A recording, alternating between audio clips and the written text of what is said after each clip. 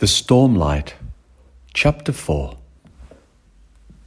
In an instant he was cold, bruised and wet, and the stream before him hissed and steamed, the reflections and mirrors of the flowing, fleeting, broken sky gone in the punctured, shattered flow of waters. He looked upstream and saw a ragged curtain of cloud approach him, a thick mass of deepening grey that seemed to swallow light and green and life all in its path. He crouched down, covering his head with his arms as his knees sunk into the soaking earth, expecting storm, rage and thunder. And in seconds, there was only silence.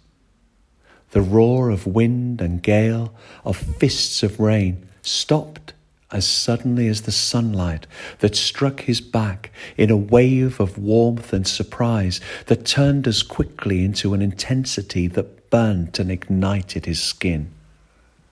Tom stood up, opened his eyes, and looked at the glistening earth, heard the 1,000-jewel drip of trees and the threefold flood of waters that flowed in weights of sky beside him.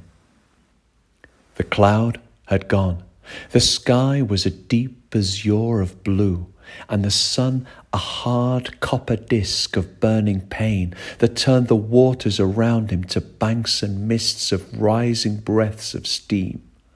The whole world around him was as stunned to silence as himself. And then he heard, before he saw, the wave of waters in the small hanging valleys that had been hidden behind the strange bank of cloud that he had seen obscuring the lie of the land upstream.